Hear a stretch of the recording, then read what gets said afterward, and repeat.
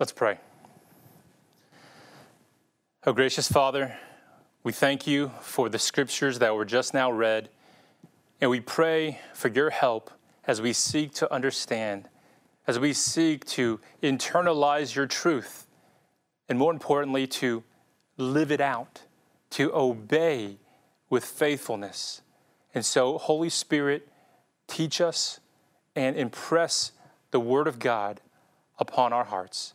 We pray all of this in Jesus' name. Amen. You know, as we've been enduring over the past few months all of this separation and social distancing, I think many of us are coming to realize just how precious friendship can be.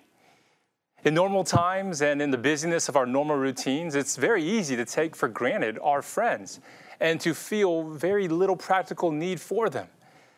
But when we've been isolated for so long, we quickly realize how having faithful friends in your life is a true godsend. Sometimes it does take a tragedy or an emergency or a historic global pandemic to remember just how much we need true friends. I'm talking about friends who are willing to brave a grocery run for you or even a run to Costco for you. I'm talking about friends who are willing to check up on you when you're sick and send you encouraging text messages filled with scriptures and prayers. Or friends who use their gifts of cooking or baking or sewing masks and they deliver something to you at your door. Or friends who rally together to raise the funds that you need to begin a life-saving cancer treatment, all in a matter of days.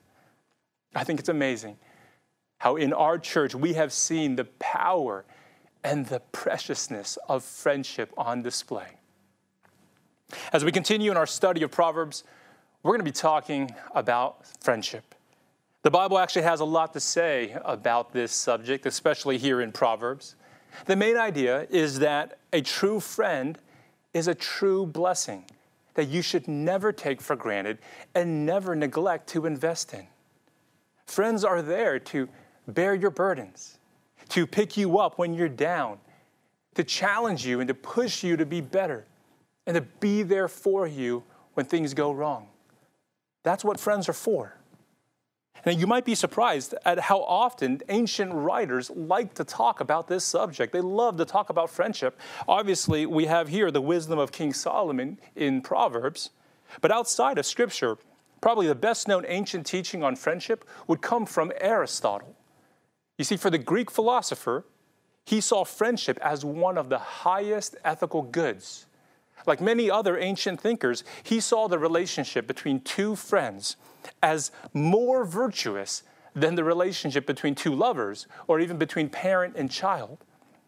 Now, in his book, The Four Loves, C.S. Lewis expands on this concept, and he addresses this high regard that the ancients had for friendship. And speaking into the purely naturalistic Darwinian worldview of his day, Lewis explains that friendship is so virtuous because it's so unnecessary. He says it has no survival value, meaning that you can survive and breed without friends. You see, you need romantic love if you expect to breed. And you need affection or familial love if you expect to survive as a newborn. And you can observe these same kinds of loves and same kinds of relationships even in the animal kingdom. It's just what you need to survive. But friendship is what sets us apart from the animals.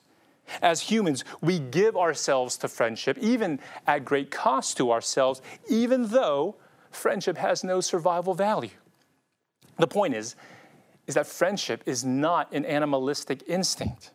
No, friendship, our desire for friends, our ability to be a friend is part of the imago Dei, the image of God that's imprinted on the human soul. And so when we experience friendship, when we give ourselves to another as a friend, we are actually reflecting God's image. For even within himself, between the Father and the Son and the Holy Spirit, there is true friendship. That means it is a God-like virtue to be a friend. This is why Lewis said that even though friendship has no survival value, it gives value to survival. Without friends in our lives, we would just be living an animal existence. We would be merely surviving. But if you want to thrive, if you want to experience the fullness of what it means to be a creature made in the image of God, then you need to pursue and to value friendship in your life. But sadly, we live in a day and age where friendship has been trivialized to the extent that we don't even really know what it means anymore to have friends. I mean, we have hundreds to thousands of friends on Facebook, but what does that even mean anymore? How many true friends do we really have? So what I'd like to do this morning is to consider a few proverbs that offer us some ancient wisdom on friendship. And we're going to look at 3 characteristics of true friendship, which I hope is going to help you to detect how many true friends you really have in your life and how you can be a true friend to another. We're going to see that true friendship is characterized by 3 things: by commitment, by commonality, and by candor. So the first characteristic of true friendship that we're going to consider is commitment. True friends are committed to one another, loyal to each other. Through ups and downs, through thick and thin, they stick together. Listen again to Proverbs chapter 18, verse 24. A man of many companions may come to ruin, but there is a friend who sticks closer than a brother. Now, this contrast is being made between companions and friends, or you could say fair weather friends and true friends. And the point is that the loyalty of one true friend is of far greater worth than the company of many companions. How many stories, how many shows have tried to teach us this very lesson? Typically, there's a young male or a young female protagonist who longs to be popular, so much so that, let's say this is a girl, she ends up neglecting her longtime friend as she ingratiates herself with all the popular kids. And as the story continues, she does win the acceptance of the popular crowd, and she considers herself happy until a problem arises, and she's about to come to ruin. And her fair weather friends abandon her. But her one true friend shows up in the end and proves to be faithful. And of course, the lesson is that the value of one true friend far outweighs the company of 100 companions. When problems arise, when trouble comes, when ruin is on the horizon, all you want and all you need is one true friend. Mere companions, they're simply unreliable. Listen to Proverbs chapter 25, verse 19. Trusting in a treacherous man in a time of trouble is like a bad tooth or a foot that slips. So think about it. When you've got a bad tooth, you can't bite down on it. It might look good when you smile. And so when things are going well, that means that friendship looks great. But when you really need that friend, when you really need that tooth to do its job, to bite down and chew, it's unreliable. It can't help you, just like fair weather friends. So listen to another ancient source of wisdom. This comes from the Wisdom of Sirach. Now that's, in case you've never heard of it, it's a non-biblical book that's found in the Apocrypha. So it doesn't contain any inspired revelation, but it does have some good wisdom in it.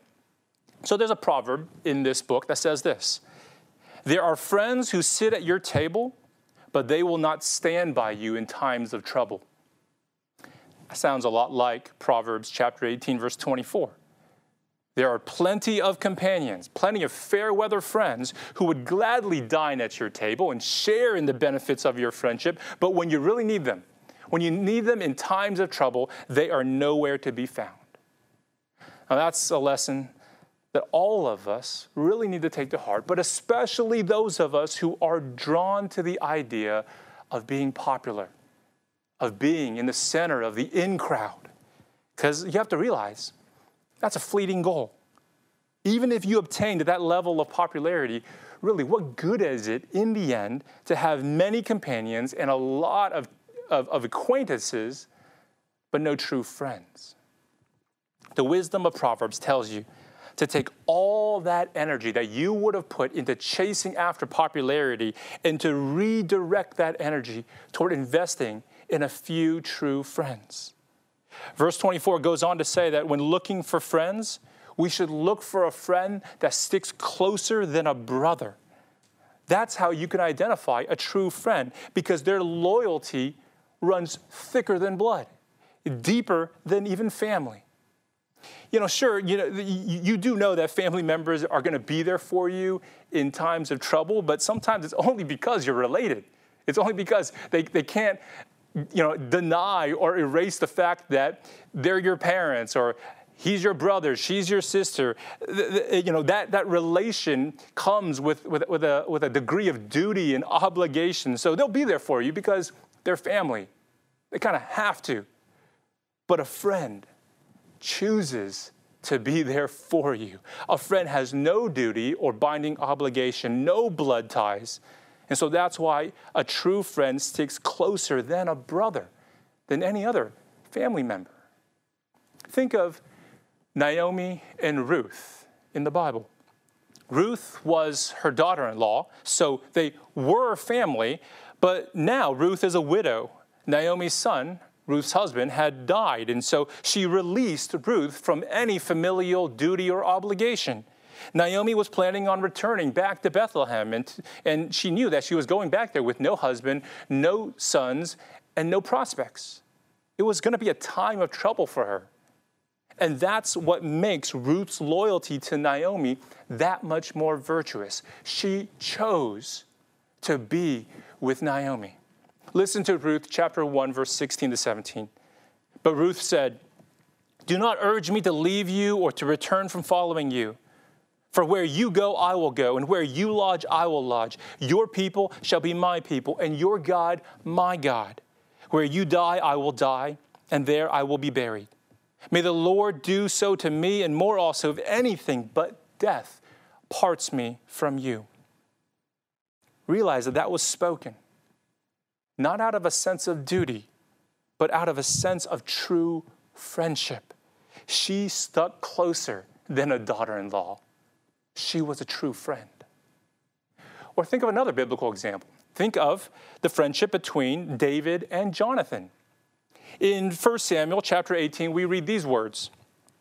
"The soul of Jonathan was knit to the soul of David, and Jonathan loved him as his own soul." Now, friends, I realize that kind of description of friendship between two men sounds strange to our modern ears.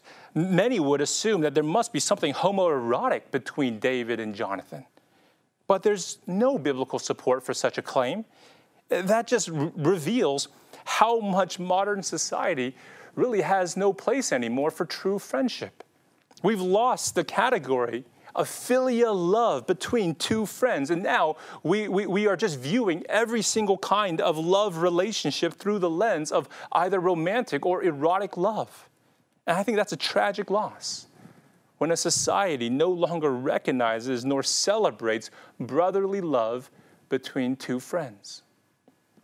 And that's what J.R.R. Tolkien, a friend of C.S. Lewis, was so concerned about. When he wrote The Lord of the Rings, he included many heroic figures in his story. There were mighty warriors, there were wise wizards, there were graceful elves and rightful kings. But of all the characters that he created, Tolkien said years later when he was interviewed about it, that his most heroic character was the hobbit Samwise Gamgee. Sam epitomizes the virtues of true friendship. His single-minded loyalty to Frodo is there from the start to the finish. Because at every point in the story, every point that Frodo seeks to go at it alone, Sam refuses to leave his side.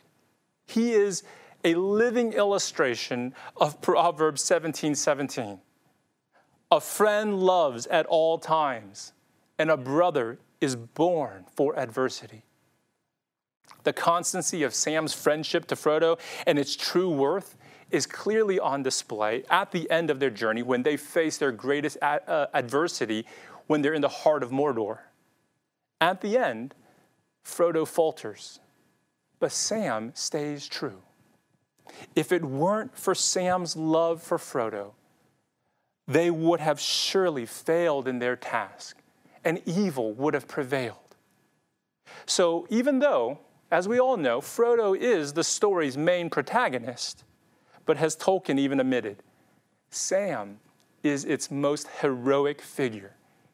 He exemplifies the constancy and the commitment that is found in a true friendship. But friends, whether it's Frodo and Sam, Ruth and Naomi, or David and Jonathan, all of these literary examples of friendship are really meant to prepare us to encounter the truest friend of all, found in the four Gospels. Having a true friend whose loyalty and commitment runs deeper than blood relations is fully realized for us in Christ Jesus our Lord. In John chapter 15, verse 13, we read Jesus say this to his disciples. Greater love has no one than this, that someone lay down his life for his friends. You are my friends if you do what I command you. No longer do I call you servants, for the servant does not know what his master is doing, but I have called you friends. Jesus, of course, is Lord. Jesus is Master. But to those for whom he laid down his own life to pay our debt, to satisfy the justice and wrath of God, to break us free from the power of sin, you have to realize he did that for his friends. If you have trusted in Jesus, he is both your Redeemer and your friend. And he's the truest friend you'll ever have. You don't need a whole company of saviors. You just need one who sticks closer than a brother, one who will never leave you nor forsake you, one who will be with you always, even to the end of the age. Friends, the takeaway here is really to just give up all of your attempts to curate for yourself a long list of followers and fans and Facebook friends. I think we care way too much about our social media following, when really most of them just turn out to be fair-weathered friends who won't be there for you in times of trouble. Instead, invest all of that time and energy that you would have spent online, and first, invest that in a relationship with Christ most of all, but then as well in your relationships with a few true friends. Ask yourself this question. How can I be a true friend? How can I, in this coming week, demonstrate my commitment, my loyalty to a true friend in my life? Can I serve them in some way? Can I show some kind of care for them? Can I help bear a burden in their life? Make it a goal this week to be a true friend to someone. So that's one of the key characteristics of true friendship, commitment. Now let's consider a second one. True friendships are based on some kind of commonality. There's always something that binds two or more friends together, some common interest or passion or mission. Now that commonality is what makes a friendship work and what makes a friendship so sweet and so pleasing. What you have to understand, though, is that the sweetness of true friendship is not something that you can make or manufacture. It's something that you discover. Listen with me to Proverbs 27, verse 9. Oil and perfume make the heart glad, and the sweetness of a friend comes from his earnest counsel. Now, what I want to point out here is how the proverb acknowledges the sweetness of a true friendship. Now, whenever you're studying Scripture, you have to remember it's important that we have to do our best to situate ourselves in the historic context of the original author and the audience. And so you have to keep in mind when you're reading this proverb that in ancient times, sweetness was not something that you would manufacture. Sweetness was something you discovered. You couldn't just artificially sweeten your meal. You have to go out there and discover natural foods that are naturally sweet, and then you would add them into your meal. And so the point I'm trying to make here is that the sweetness of a friend, the sweetness of friendship begins with discovery. You don't actually make a friend, you discover a friend. You discover that you are both passionate about the same thing, and that becomes the basis for a budding friendship. Aristotle, he wrote about this. Lewis expanded on this, and they all explain that the virtue of friendship lies in the fact that friendship, by its nature, is oriented away from the self. That friendship, in its essence, is not self-centered. When you're spending time with a true friend, you're actually not thinking about yourself. You're not even thinking about your friendship. Now, lovers, on the other hand, well, they're always thinking about themselves, and they're always thinking about their relationship, and they're thinking about their feelings for each other. Lovers are always evaluating and defining their relationship. Now, I'm not saying that's wrong or that's bad. That's just the nature of romantic love. That's what happens in romantic love. It's oriented towards the relationship and towards the feeling that we have for each other. But Lewis says that though lovers stand face to face, friends stand side by side. Lovers are face to face, focused on each other. Friends are side by side, focused on the very thing that brings them together as friends. So a true friendship is oriented around a common interest, a shared passion, a collective goal. According to Lewis, a friendship is born when, quote, at that moment when one person says to another, "What? You too? I thought I was the only one."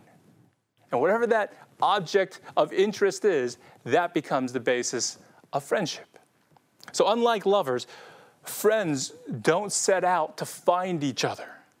You don't make a friend by looking for a friend. No, you make friends by pursuing some interest, some passion, some mission in life. And then you start to look around and to see who else shares in that same passion, who else has that in common. What? You too? I thought I was the only one. What a blessing it is to now have someone with me on the journey, on the path, to help along the way. You see, lovers are always asking each other, "Do you love me?" But friends ask each other, "Do you see the same truth as me? Do you see the same vision of reality? Do you love it as I love it?" Now, that commonality, of course, could be something as worldly as a shared fandom for the same sports team, but it could be also something as spiritual as a shared faith in a common Lord and Savior. Regardless of whatever that commonality is, when you discover that someone has a shared love, it makes for a great friendship. It becomes the basis of a sweet friendship that can truly enhance your life. That's what we mean when we say that friendship begins with discovery. You don't manufacture friends. You discover them by focusing beyond them to something greater than you, something even greater than the friendship itself. And I think, friends, that's what makes Christian friendship so unique. The commonality that binds you to another Christian can be a number of things. I mean, you might share the same culture, you might have the same upbringing, you might be of the same profession or attend the same school, share the same hobbies. But most fundamentally, you are friends because you share the same faith and you follow the same Lord. A true friend in Christ is someone who is also focused on something greater than the two of you. The two of you are focused on Christ, on following Christ. And now you discover you have the sweet blessing of a friend to help you along the way, to keep you company on the journey of following Jesus. And the sweetest and the most powerful of Christian friendships are the ones that lack any other common bond of affinity between the individuals except for that shared faith in our common Lord. If you've experienced that kind of friendship before, like the kind of friendship where the two of you would have never been friends but for your shared love of Jesus, then you know just how sweet and how God-glorifying friendship can truly be. I want all of you to think about the Christian friendships in your life. Have you been investing in them or neglecting them? I want to speak in particular to the teenagers in our church. You're in a stage of life, or you're entering into one where you're discovering new friendships that very well could come and go, but some of those friends could last for a lifetime. If you were to ask many of the adults in our church, they would tell you that some of our closest friendships to this very day were forged back in high school or in our days in college. And so you are in, or you are entering into, a very important season of life where you need to choose your friends wisely. The friendships that you establish now could very well shape your future for good or ill. And the point I'm making here is that you don't choose your friends wisely by making a list of all the things you want to look for in a good friend. No, you don't start out by pursuing friendship. Proverbs would tell you, you start out by pursuing wisdom. Focus on living a life that fears the Lord, that loves His gospel, that submits to His word, that seeks to be faithful in all things. Focus on that. Pursue that kind of wise life. And then you begin to look around and discover who is on the same path of wisdom with you, focused on the exact same things as you are. That's how you make good Christian friends that could last a lifetime. Now, hear me out here. I'm not saying that all of your friends have to be Christians. Actually, that wouldn't be healthy if that were the case, if you didn't have any non-Christian friends. But the point is that every believer needs the friendship of a fellow follower of Jesus, because these friends are designed for getting you through times of trouble and adversity, because these friendships are based on something rock solid and unchanging and eternal. They're based on God Himself, and so you can count on these friends at all times and in every situation. So commitment and commonality, these are two characteristics of true friendship. Well, here's a third that we find in the book of Proverbs. A true friendship is marked by candor. Candor, being willing to speak the truth in love to each other. A true friend is not going to just flatter you all the time or agree with you all the time. A true friend is going to challenge you at times in order to sharpen you. Listen to Proverbs chapter 27, verse 17. Iron sharpens iron, and one man sharpens another. That's what friends do for each other. We sharpen each other. We make each other better when we're in each other's lives. But you have to think about it. When iron sharpens iron, it creates some friction. Sparks are going to fly. It could get heated. The words of a friend might hurt. But that's because sometimes the truth hurts. But if the truth is delivered to you in the context of a true friendship, then you have to understand that that might be a wound that is considered a faithful wound. Listen to Proverbs chapter 20, verse 6. Faithful are the wounds of a friend. Profuse are the kisses of an enemy.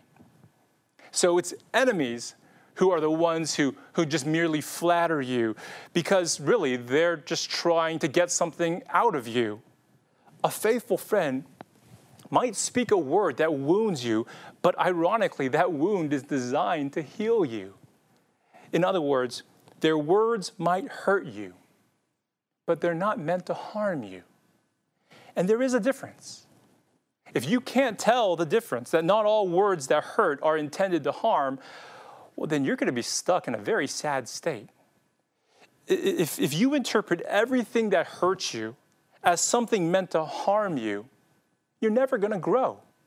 You'll continue severing friendships with those people who only want to faithfully wound you for your good.